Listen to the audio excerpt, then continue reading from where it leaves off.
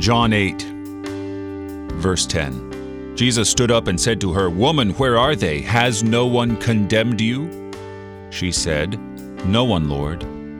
And Jesus said, "Neither do I condemn you. Go, and from now on sin no more."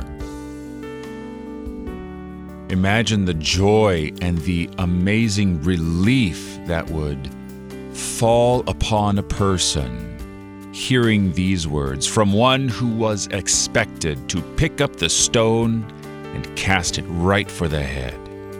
And not a little stone either, the big stones, the ones that you can barely lift with a hand. You have to two-handedly hurl a stone. And Jesus says, "I do not condemn you." This is why he came.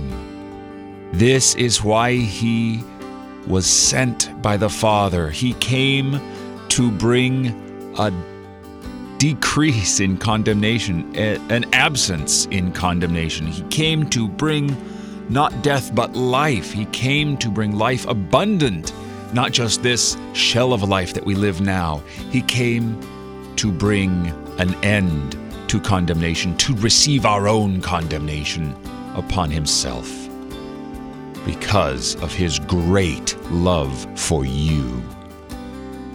You're listening to Oratio, part of your morning drive for the soul here on Worldwide KFUO. Christ for you anytime, anywhere.